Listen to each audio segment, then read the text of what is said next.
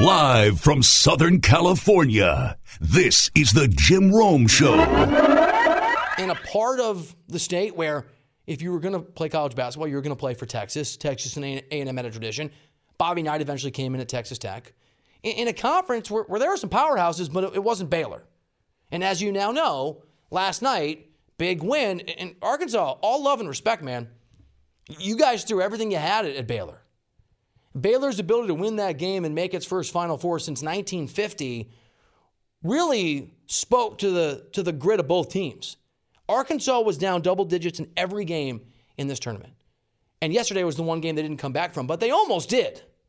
Down 18 in the first half, cut it to a manageable lead at halftime, got it down to 4 in that second half. I want to take you back in time a little bit, though, to what Scott Drew put together. You know, we all know the story of the turnaround, of the horror, of the awfulness. I've got, I think, a little bit of insight into how Scott Drew did this, and I think it's just worth talking about in some detail. So I'm going to give you just a quick look into the philosophy Scott Drew adapted, why he turned out to be the perfect person for that job. And then we had Scott on my show that I host here on CBS Sports Radio in the mornings last week, and he gave us some insight on this team. But Scott Drew made a very deliberate decision to lean into, really embrace, because it's part of his worldview, the fact that Waco is a very religious Baptist university. That's a part of what they are. And when Drew got down to Waco, his vision for this, what he foresaw, was to do with people of that religious persuasion, that worldview of Christianity, what maybe Notre Dame, as a good example, had done for folks who were Catholic, or what BYU had done for its own faith, to make it the destination for people and parents who wanted their kids to continue in that Christian tradition, that Baptist tradition, and to build a basketball program on top of it. And I went down, and I can't remember when, 12, 13 years ago, 14 years ago, to spend some time with Scott Drew in that Baylor program. Didn't know Scott from Adam. And look, I'm a religious guy. I'm a Catholic, and so I don't talk. I'm a little more private about it, right? Like, for example, I don't personally pray when I go out to eat. Like, I took the kids to dinner yesterday. Whenever I do the Jim Rome Show, because it's ridiculous I get to do this, and some of you agree, but I'm with you. I think it's amazing. We go out for a nice dinner to celebrate. We went to a place called Fishing with Dynamite in Manhattan Beach, California yesterday, right? Pulled out the credit card I'm not going to look at as a result for about 3 or 4 weeks and celebrated. And what I didn't do is break everything down for the kids and get into prayer. First time I went to Waco, and those of you in Waco will know where this is, some sort of brew pub that has a breakfast place in the very small but charming downtown area of Waco, Texas. Scott Drew walks in, shakes my hand, super charming. All college basketball coaches are charming, and then goes, "Hey, let's bless the food." I'm like, okay, I've been through this. He's going to lower the head, little, sign of the cross, we'll do our thing. No, man, this was like, hallelujah, hallelujah, thank you for the oatmeal. It was a whole thing. And I'll admit I'm a little judgmental, right? I try not to judge people's religiosity, but I'm not accustomed to sort of that public display of religion. And in my experience, sometimes people who do that, I'm not buying it. And I certainly was aware that in Waco, Texas, that had been a religious institution from its founding, and it was the source of the most horrific scandal in the history maybe of college sports. I wasn't buying what Scott Drew was selling. Spent a week there, was around his program, went to church with him, met his wife, met his children, and slowly but surely I realized, wow, this guy's for real. Like, what he believes in is actually real to him, and it was the beginning of misunderstanding Scott Drew for me. And everybody misunderstood Scott Drew. Let me also, he's going to be celebrated today. Let me tell you this. Coaches hated him so much in the Big 12. This is true, and I know Scott wouldn't like me telling it, but it is what it is. It's true. That I once, when I was a reporter, I think at the Kansas City Star, maybe I was a columnist nationally at that point. I can't remember. I had enough relationships that I called guys. I called coaches around the country and mostly in the Big 12. It's like, explain it to me. Like, I like Scott, but explain to me why everybody hates him. And the explanation I got from one of his competitors in the Big 12 was this. One, losing to Baylor gets you fired. Right? Think about how bad a program is that if you lose to that team, you can be fired. And what that means is a turnaround. And two, people didn't find him genuine. It just turned out that he was. And three, Bobby Knight. By the way, can we just celebrate the exit of cantankerous old men from the tournament? If Coach K and Cal, I know Boeheim made a run. Boeheim and Bobby Knight's gone, but the Bobby Knight sort of paradigm of college sports never returns to the podium at an Elite Eight or Sweet 16, hallelujah, hallelujah. I like the joy of Scott Drew and the happiness and the kindness. People call it softness. That's just misunderstanding the guy. I like Kelvin Sampson crying after the game because he turned around his own career. It's beautiful. I misunderstood Scott Drew, and so did a lot of people. People didn't see what he was. And one more anecdote from that time. I had this sort of unfettered access to the program. So I was in 5 or 6 consecutive days of tape sessions, right, where they play tape from games, they play tape from practice. And I had spent over the last year a lot of time covering college hoops. So and I love Frank Martin. In South Carolina, do the right thing and keep him. I had spent some time around Frank. Frank dropped more F-bombs in practices, and he let me into his locker room at games, sit on the bench, than a Quentin Tarantino film. Loved, absolutely his players. But it was an aggressive, angry approach, right? And it worked, and he connected. Bill Self, pretty aggressive guy. Not the same way, more like mind games and the charm given and taken away. And in that session with Scott Drew, with the memory and the access of how Bill Self did his thing and how Frank Martin did his thing, Scott Drew didn't criticize his players. When assistant coaches would sort of call them out for things, Scott would sort of, it's okay. And I remember thinking, oh, Scott's a little too soft for this, because I misunderstood Scott Drew. He understood 10 years ahead of schedule the direction things were going. Player empowerment. Can't treat kids a certain way. You have to get them to buy in. If they like you and they love you, they'll run through a wall for you. If they fear you, there's a limit to that. What Scott Drew has built at Baylor is a reflection of who Scott Drew is. And yesterday on this show, I made the case, and I mean it, that Mike Woodson at Indiana has to be given a lot of time, 3, 4, 5 years, right? And I think I used Dabo Swinney as an example. Scott Drew is an example. Scott Drew comes into the worst situation maybe in the history of sports, and he goes 8-21 his first year. And I'm sure people say, oh, okay, well, that's going to happen. But nobody cares what you've inherited. Nobody cares what you've gone through. People have very short memories. Year 2, Scott Drew wins 9 games. Year 2, 9-19. Year 3, 4-13. That's usually when, if you're not fired, you're certainly getting near the hot seat. Year 4, 15-16. They gave Scott Drew 5 years to just scratch out respectability. Made the tournament in his 5th year in that job. Made some Elite Eights, made some runs, had some good teams. But here we are right now in this Final Four. And some of it's because what Scott Drew put together, how he leaned into what Baylor is about, how he saw an opening to recruit a very specific kind of kid from a very specific part of American culture.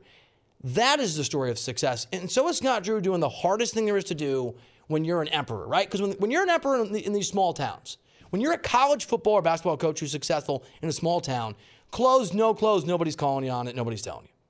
You can do whatever the hell you want to do. And a lot of times you see guys who have approaches that just don't evolve. They don't change. Scott Drew's approach used to be, I'm going to recruit tall kids. They're going to be athletic. We're not going to shoot quite as well, but we're going to dominate guys on the boards and the paint. And you saw last night 2 parts of this Baylor team that got them past Villanova, and then last night against Arkansas. 1, best 3-point shooting team in the country, and I told you on the show yesterday they were going to turn it around. 3 of 19 against Nova to get to that game. Last night, 53% from the floor. And the other thing that Scott Drew, and he's always done this, is a focus on defense. And if you dove into the data, right, if you went to KenPom, if you looked at it, not a very good team defensively on paper. Mediocre. But it's been a weird year. It's hard to make assessments of these teams in this COVID year. And last week on Brighter Than You, the program I host in the morning, so we'll play this for you here, and talking about defense, Scott Drew made the case, and it turned out to be prescient. It turned out just to be straight accurate. He made the case that his team's defense, right? We knew about the 3-point shooting. His team's defense was a lot better than people thought. Well, I think defensively, since we went on that 3-week pause, we were an elite defense, maybe the best in the country. And when you're on a pause, a 3-week pause, I thought we lost some of our communication, rotations, ability to really impact the ball on the defensive side. So looking forward to getting a couple days of practice to sharpen guys up on that. I know in tournaments you're not going to make shots every night, so you better defend every night if you want to advance.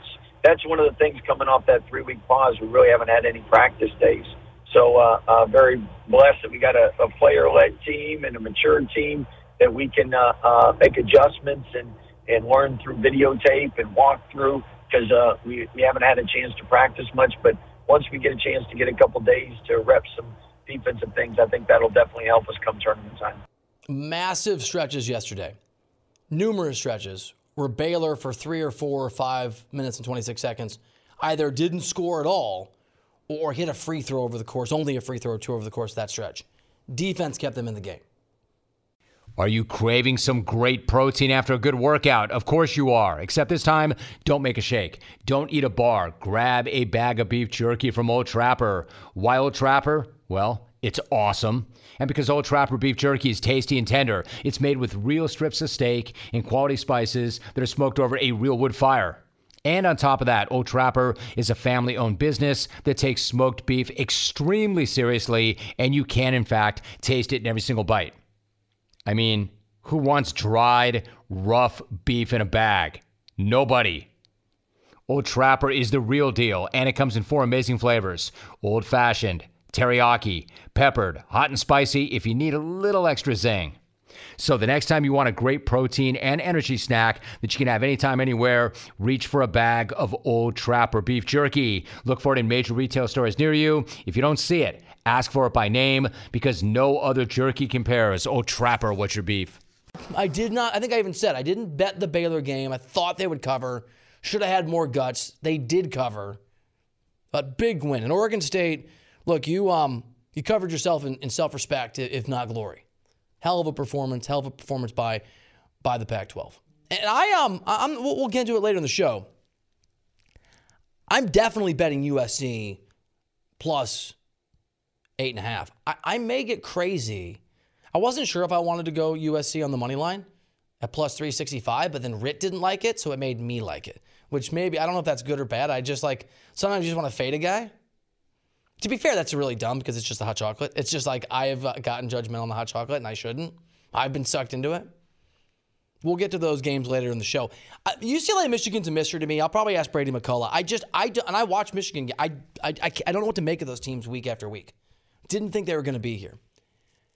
What I do know is the Kelvin Sampson story is a great story for reasons that are complicated. Because, and here's the quick summation if you're not up to date. Kelvin Sampson was a grinder of a coach for a while, got his big break, went to Oklahoma in 1994, and built that program into an absolute powerhouse. Now, as you're aware, technology started to evolve. It affected everything, including recruiting, and Kelvin Sampson realized, I can just text these kids. I can text kids. I can have access. It's how they're communicating. I can have an advantage. The NCAA figured that out, not necessarily as it relates to Kelvin Sampson, and said, you can't do it. There's limitations. And Kelvin Sampson said what a lot of us say when rules are stupid. To hell with it, I'm going to do it anyway. And he got caught. So he went to Indiana. Big time job. And then did it again. And so the NCAA slapped what's called a show cause penalty on him. And that is, in effect, a 5-year ban from the sport. It's the NCAA saying you'll have to show cause if you hire him, which is really the NCAA, the fat cats in Indianapolis, saying, you know what? You know what the deal is? We're going to use the full weight and power of our organization to crush you if you hire this guy. He was banished. And on the one hand, it's hard for me to feel sympathy for Kelvin Sampson. Don't do that. It's against the rules. You're too smart to be this stupid. You're too successful to let your ambition lead you this far down the road of self-destruction. That's what he did. On the other hand, it's really hard for me to cheer on the NCAA for getting on somebody for being hypocritical or trying to monopolize something. I can't get there. So the guy gets banished. And let me say this too, and I don't want to get too far afield here, but we're going to talk to Deshaun Watson later in the show. I can make you a guarantee, barring criminal charges and him going to prison, right, on what is a very much developing story of accusations, Deshaun Watson's not just going to play in the NFL again. He's probably going to play in the NFL game most of this, if not all of this upcoming season, and have a successful career. I mean, Mike Tyson's a guy who went to prison for something horrendous and is beloved again. Kobe Bryant was accused of something terrible. May he rest in peace. Ben Roethlisberger wasn't charged, but was accused of something terrible. What did Kelvin Sampson do? He texted kids? He broke a rule that was a rule, but it's not a rule anymore because it's stupid? So he goes into the wilderness. He goes to the NBA. He's an assistant coach. He's told these stories. Nobody pays him any mind. Nobody listens to him. It's a sympathy hire. Ends up at the Rockets. Bucks first, the Rockets. And he goes to Houston for a second chance. And I love everything about it because I want people to have second chances. I want people to have other opportunities. And we're not talking about a second chance where some kid at, I don't know, Oklahoma is caught on tape punching a woman in the face and he gets to go play in the National Football League. We're not talking about a second chance where somebody gets loaded, gets behind the wheel of a car, runs somebody over, kills them, apologizes, and gets to go back to their sport. We're talking about a guy that broke some rules that were stupid. Broke the rules. Kelvin Sampson's the kind of Renaissance story, Phoenix from the ashes, second chance that I can relate to, you can relate to. We've all made stupid decisions. I mean, I've been an idiot before. My first big break in radio, I won't get into the details, but I made some really dumb choices because I didn't know what I was doing, right? Combination of being over your skis and being a little arrogant and loving it too much that you press too hard. Those are mistakes. And I'm a very lucky guy that I'm sitting in Jim Rome's chair with the opportunity to talk radio, that I have a show. I root for guys that have second chances. Good for Kelvin Sampson. And I already thought this, right? I thought this about Sampson. I thought it the entire tournament, but I felt it last night when he got emotional post-game. I mean, that was special, man. He's got his family as part of what he's about, working on his staff or working in that athletic department. And it's just a reminder, this dude can coach, right? It actually matters. I mean, for all the silliness, for the mistakes that he made, for the self-inflicted wound that he brought to his own career, and that I thought and most of us thought destroyed his career, he's a talented guy. Not some snake oil salesman, not some guy peddling cash to kids out of the back of his car to get them to come to his university. This guy could coach. And he's got Houston there. And that showdown, Houston against Baylor, the renaissance of a man's career when his own arrogance and ambition destroyed him, against the renaissance of a program that doesn't necessarily deserve a guy like Scott Drew to bring it back, that's a hell of a good story. I can root for that. I can get down with that. I need this in 2021. I need a Final Four game where whoever wins, I feel kind of good about the universe. I'm in. Good job, Kelvin Sampson. Good job, Scott Drew. Good job, Baylor. And I'm kind of down with whatever happens in these other games. Has there ever been a team as talented as Gonzaga that we all hold our breath for that feels like an underdog Cinderella? I mean, if they lose, it's going to be heartbreaking, but if they win, it's going to feel inevitable. When's that happened before? I guess only in this 2020, 2021 craziness that we're in. So I'm down with the Zags, and I like USC. I like Andy Enfield as a coach. Go get him. Go be surprising. I actually think USC is interesting against the Zags, as I said. USC is really good defensively. They can confound great teams. Now, we'll see if they can confound great offenses. Gonzaga has a great offense. But if you can confound Gonzaga a little bit, right?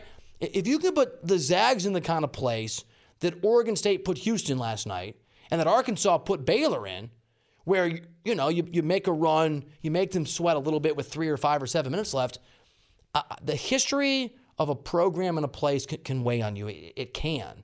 And so I think there's an opening for USC. It's an uphill battle. There's an opening.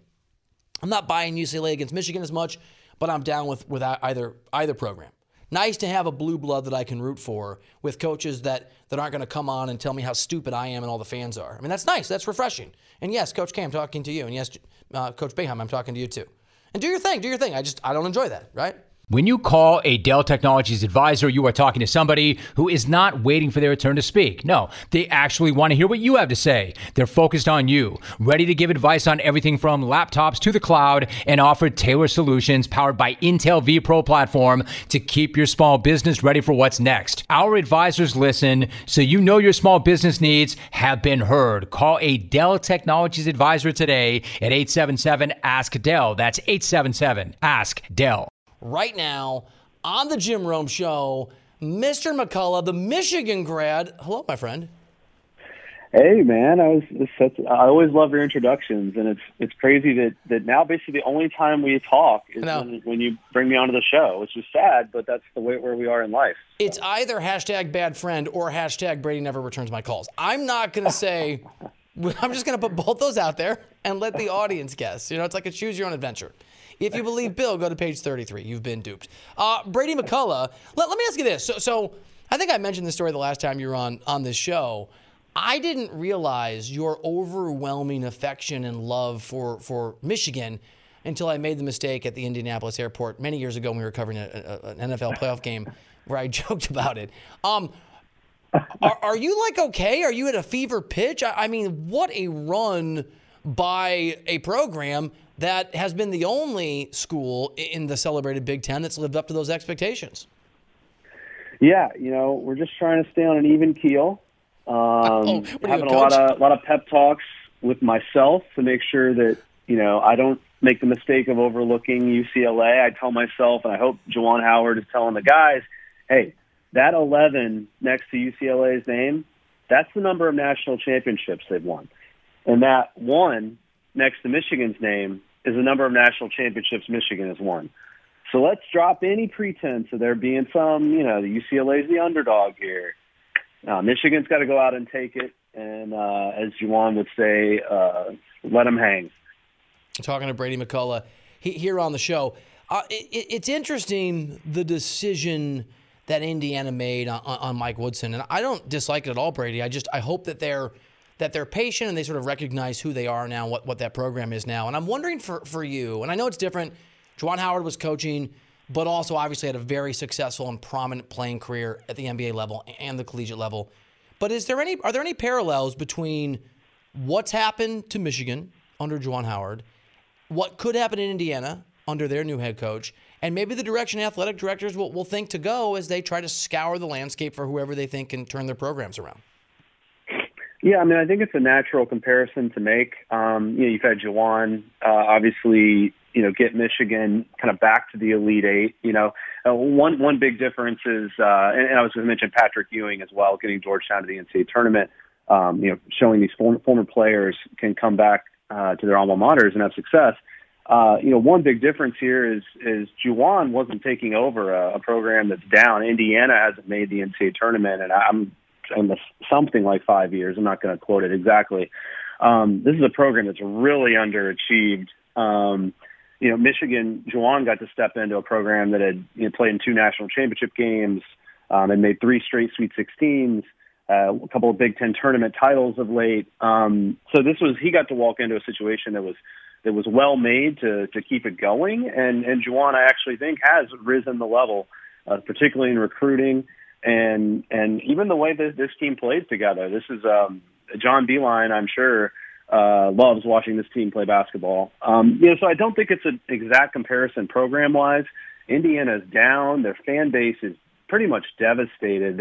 Honestly, it's a lot like Michigan football, but they're even further down. And to be Indiana and have this kind of a tournament drought.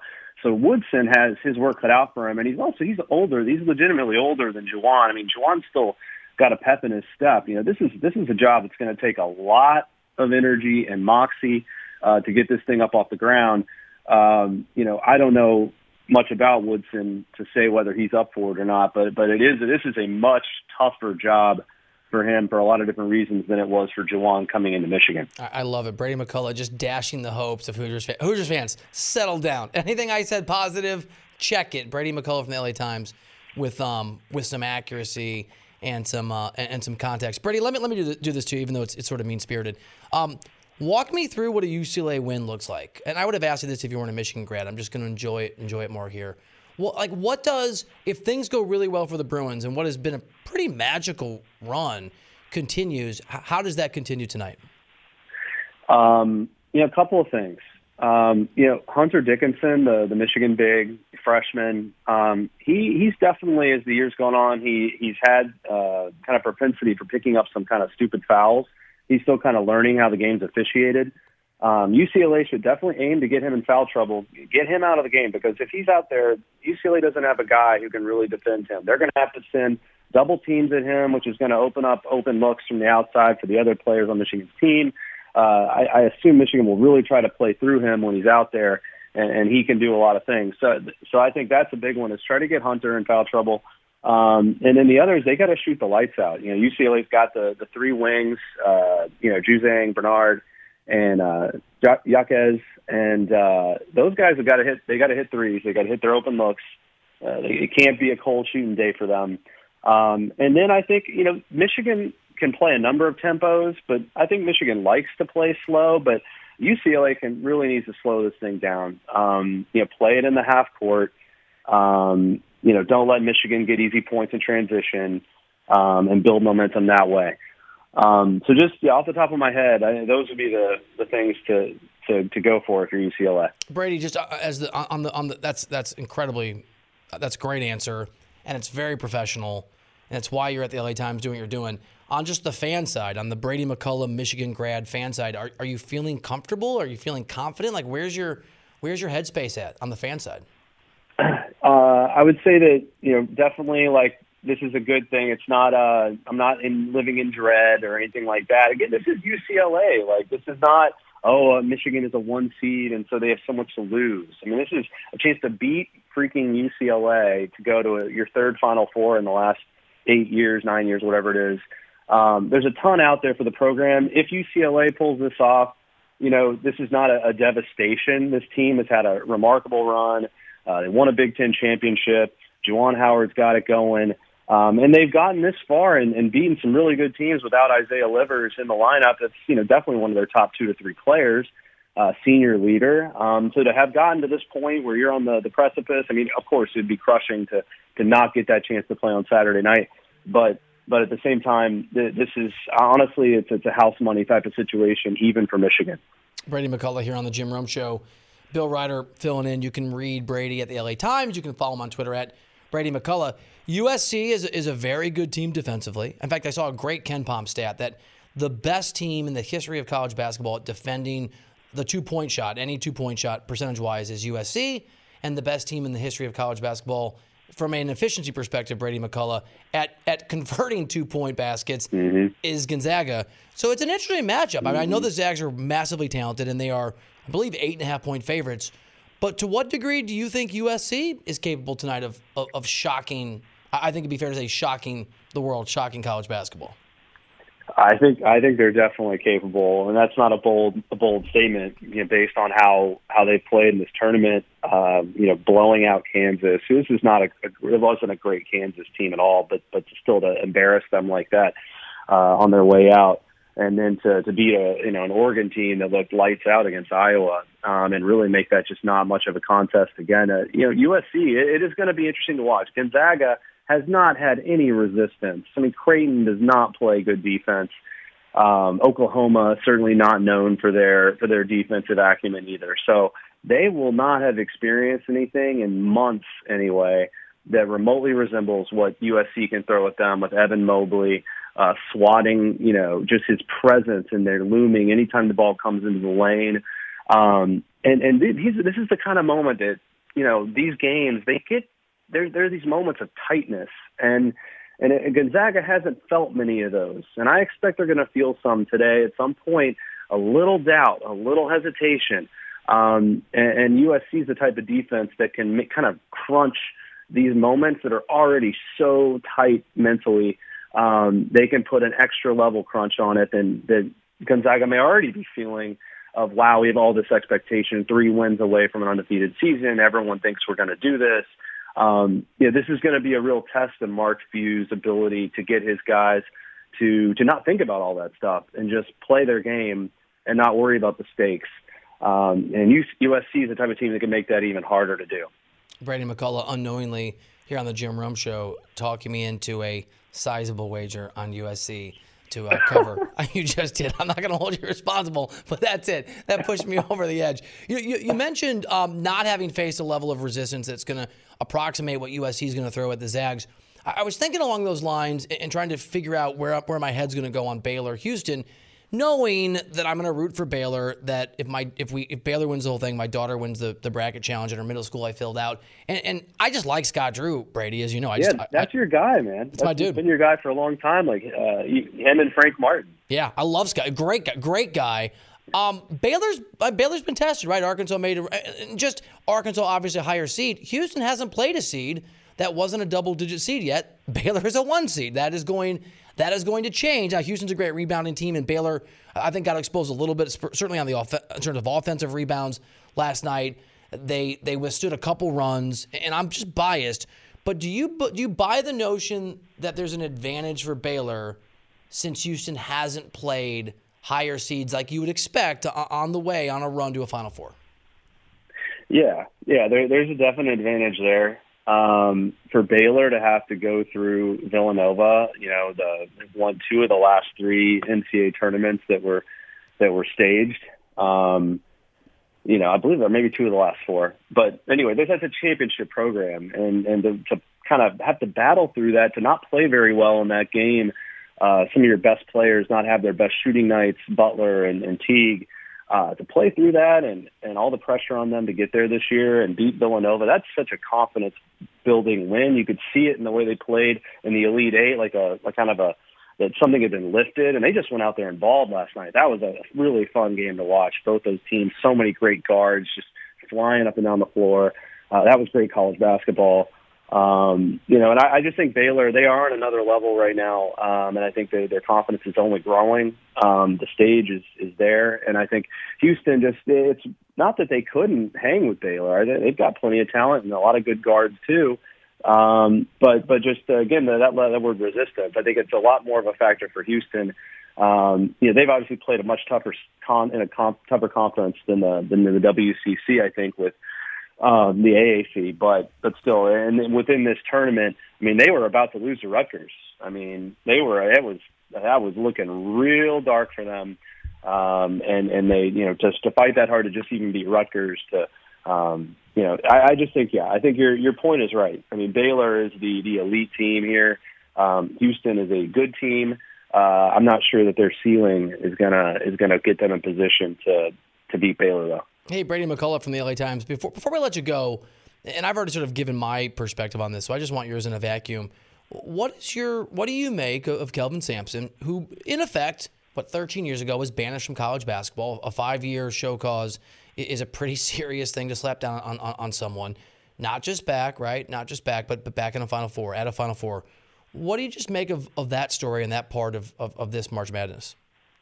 I love this story because I just think it's that, he got caught up back in the day when people actually still gave a flip about NCAA rules.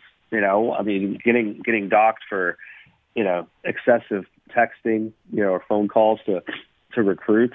I mean, we got guys coaching right now who haven't even been fired or disciplined by their programs of any, with any weight to it, who are caught up in FBI investigations. I mean, Sean Miller's still coaching Arizona somehow. Will Wade is still coaching LSU, and they nearly made it to the Sweet 16 this year. So Sampson's from this bygone era where people actually gave a flip about these ridiculous NCAA rules. Now, no one really cares about it whatsoever. The NCAA is kind of just viewed, rightfully as a joke, who's just a cartel just trying to, make money off of the idea of amateurism. And Sampson gets back in the game and he's in the Final Four. I mean, that's awesome. And I wouldn't be surprised. I have no inside information here, but it would make a lot of sense to me for, Oklahoma to give him a call and say, you want to come back? Let's fill it up again. So, I think it's a really cool story.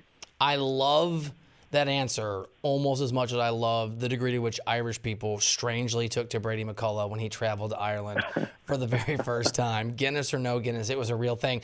Brady McCullough from the LA Times, my friend. Dude, I love your success. You deserve all of it. Thanks for making us all a little smarter here on the Jim Rome Show. Hey, it was great to be here, Bill. Let's try to get together once the pandemic hopefully keeps cooling down. Hashtag bad friend or hashtag Brady doesn't return my calls. I'll let you be the judge. Thank you, buddy. All right, bye. Bye, dude. Avery, what's going on, man? Thanks for being here. Hey, Bill. I'm glad to be on with you.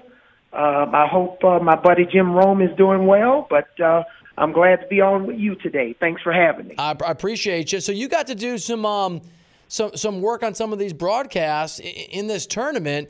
Did it feel different? I mean, did it feel markedly different this year, given the unique nature of how the tournament was set up and the fact there wasn't one last season?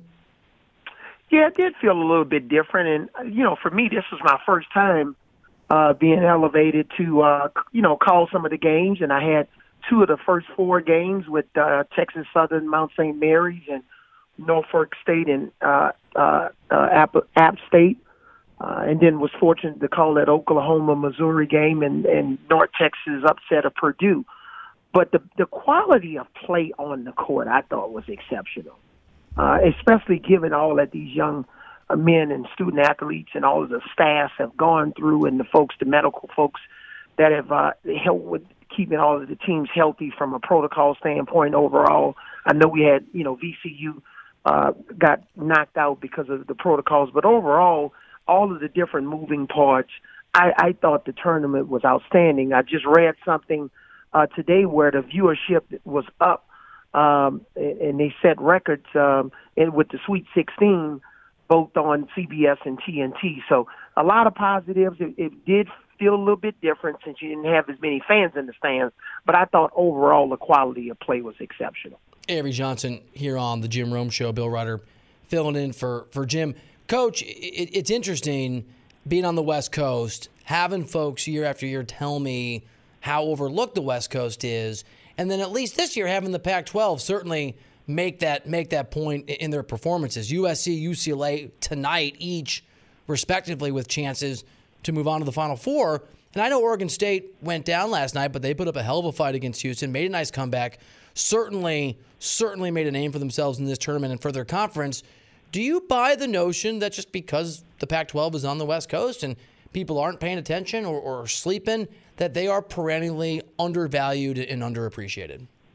Yeah, I think yes and no. Yes, because of the time change and, folks don't get a chance to see them because a lot of times, the games start at 10 o'clock, East Coast time and sometimes even later. But, they have quality teams. And I just think it was just a year where they got hot at the right time. And, who knows what would have happened next year. The Big Ten flamed out this year with Ohio State and Illinois, Purdue losing early. So, but next year, who knows? Maybe the Big Ten comes on. But I think it's all cyclical, and you can't overreact one way or another. I know our buddy Bill Walton is going crazy with, how UCLA and the Pac-12 is playing, and he's basically riding on this, horse now. But I just think it could go different ways.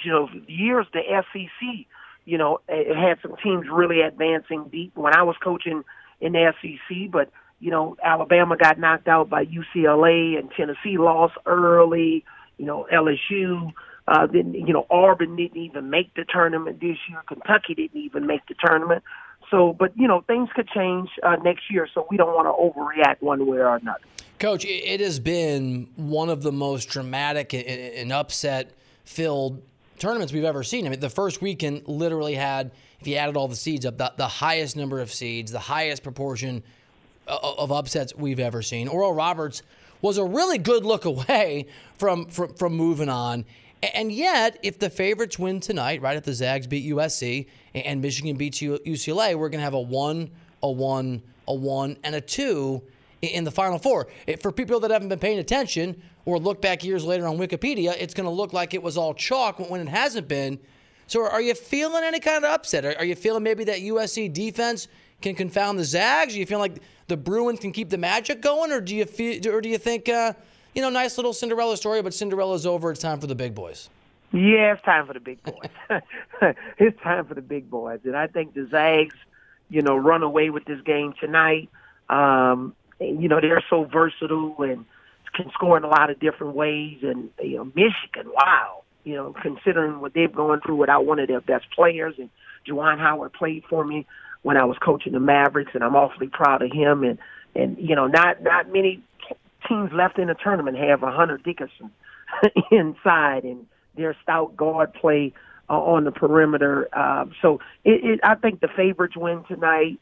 And it basically what you said, 1, 1, and 2 in the Final Four. I'm really impressed with Houston. Houston got a little stuck with that 1-3-1 half-court press from Oregon State, and they struggled to score. But I'm sure if somebody else runs a 1-3-1 press, Baylor, they'll be much more prepared. Baylor's outstanding with Jared Butler, a kid that I had for a couple of months at Alabama before he transferred to Baylor. So I think the favorites win, and I think we're going to have just an unbelievable Final Four with both of those games are going to be close games. Coach, one of the realities of coaching, certainly at the college level, is that there is a varying degree of patience for head coaches that don't have massive success or recent success. Scott Drew, for circumstances that are unique to Baylor, perhaps got 5 years, right? It was his 5th year when he had his first winning season and made the tournament, and he's been there for almost 20 years. They've been very patient. It's an open question whether or not Frank Martin's going to be the South Carolina head coach, which I think is part of the reason that he was scheduled to be on the show yesterday and wasn't able to come on the program. And you had a run at Alabama, didn't get forever. Obviously, you're no longer there, but you recruited some of the guys who were a part of a pretty nice run for Alabama. Are you able to just fully enjoy it, or is there a little bit of a bittersweet reality for someone in your position where you had a hand in those guys who were there, but you obviously didn't get to see at least their careers through?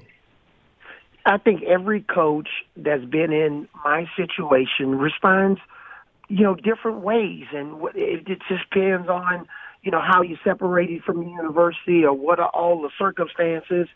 But when I watched the kids that we had a chance to coach for a couple of years with Petty and Herb Jones and Reese and kids that we recruited, Jaden Shackelford and Jawan Gary, I'm just so happy for those kids, and it's like a sense of gratification and joy to see that they're living out their dreams and they were able to participate in the tournament.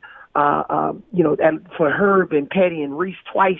The time we upset Virginia Tech and lost to Villanova, and they had a chance to go to the Sweet 16, and the other kids experienced it for the first time. It's nothing but joy. There's no bitterness.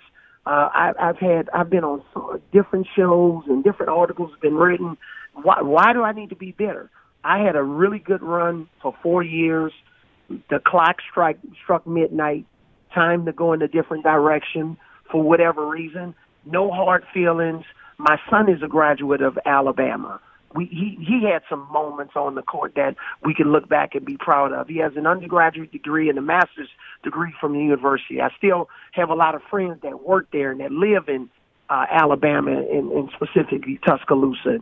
So just you're looking forward to going back to visit some of my friends. So was really happy. They added to the roster, changed philosophically how they wanted to shoot threes a little bit more.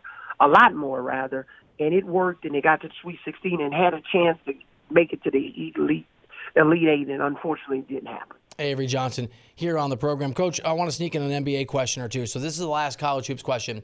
I'm a father. I have 2 kids. My daughter's a middle school kid, and I'm really eyeing some dad credit because I filled out her bracket for her, and if Baylor wins the whole thing, we're going to win the middle school bracket challenge, with which my daughter's apparently talked a lot of smack to a lot of kids at her school that's going to occur. So just give me the odds that I can be dad of the year here already in March. Well, you have some really good odds because I think the teams, Michigan wins, obviously, Baylor wins, Houston. Any of those teams I think could potentially beat Gonzaga. I don't think it's good, even though I picked Gonzaga to win the tournament. I think those teams are teams with elite level experience, talent, quality depth. They do a really good job of rebounding the ball. The Baylor's the best 3-point shooting team left in the tournament that will be in the Final Four. Houston is the best rebounding team. Michigan has the size and strength and muscle all over the floor. So I think you have a chance to be Daddy of the Year. I'll give you, about a 40% chance. I'll take it. It made my day. Avery Johnson here on the show, college hoops and NBA analyst. You can catch him a lot of places, including CBS Sports HQ, where sometimes he's forced to pair up with me, Streaming Sports Network. Check it out, Paramount Plus, and it just streams cbssportshq.com/live, cbssports.com/live, all those good spots. Coach, I had an interesting conversation with Howard Beck about this yesterday. He gave one answer. I had a conversation with an executive 3 days ago. He gave a very different answer. I'll ask you, I'm very curious. In a very crowded MVP field this year, and I may vote, you may have a vote, we'll sort of see what the NBA does. For you, is James Harden a top candidate, or is he disqualified because of his time and tenure in Houston and the fact he forced himself out? How do you assess the Harden season and how he got to Brooklyn and trying to figure out who the MVP in the NBA is this year? Right now, I don't care if James Harden played for 4 different teams this year. With the numbers he's putting up, and especially on a team that's could very well represent the Eastern Conference in the NBA Finals. He should be a significant player in the NBA conversation. You know, the triple doubles, the assists, he competes on defense now. So whether he's putting up these numbers with the Nets or had he stayed in Houston, they surely wouldn't have lost 20 games in a row had he been there, because you can count on James Harden to win 12 out of those 20 games and not lose 20 in a row, because he's that much of a difference maker. But he should be in the conversation. I think had LeBron James not gotten injured, he would have been, more in that conversation. But I don't know if James Harden the favorite, but I would have him probably in my top 2 or 3. Yeah, it's crowded this year. It's tough with the injuries. Avery Johnson, it's always an absolute pleasure to talk to you. Thank you for being on the Jim Rome Show. Hey, Bill, look forward to spending some more time with you on CBS Sports HQ, buddy. Me Thanks too, Coach. a lot. Thank you. Avery Johnson on the show.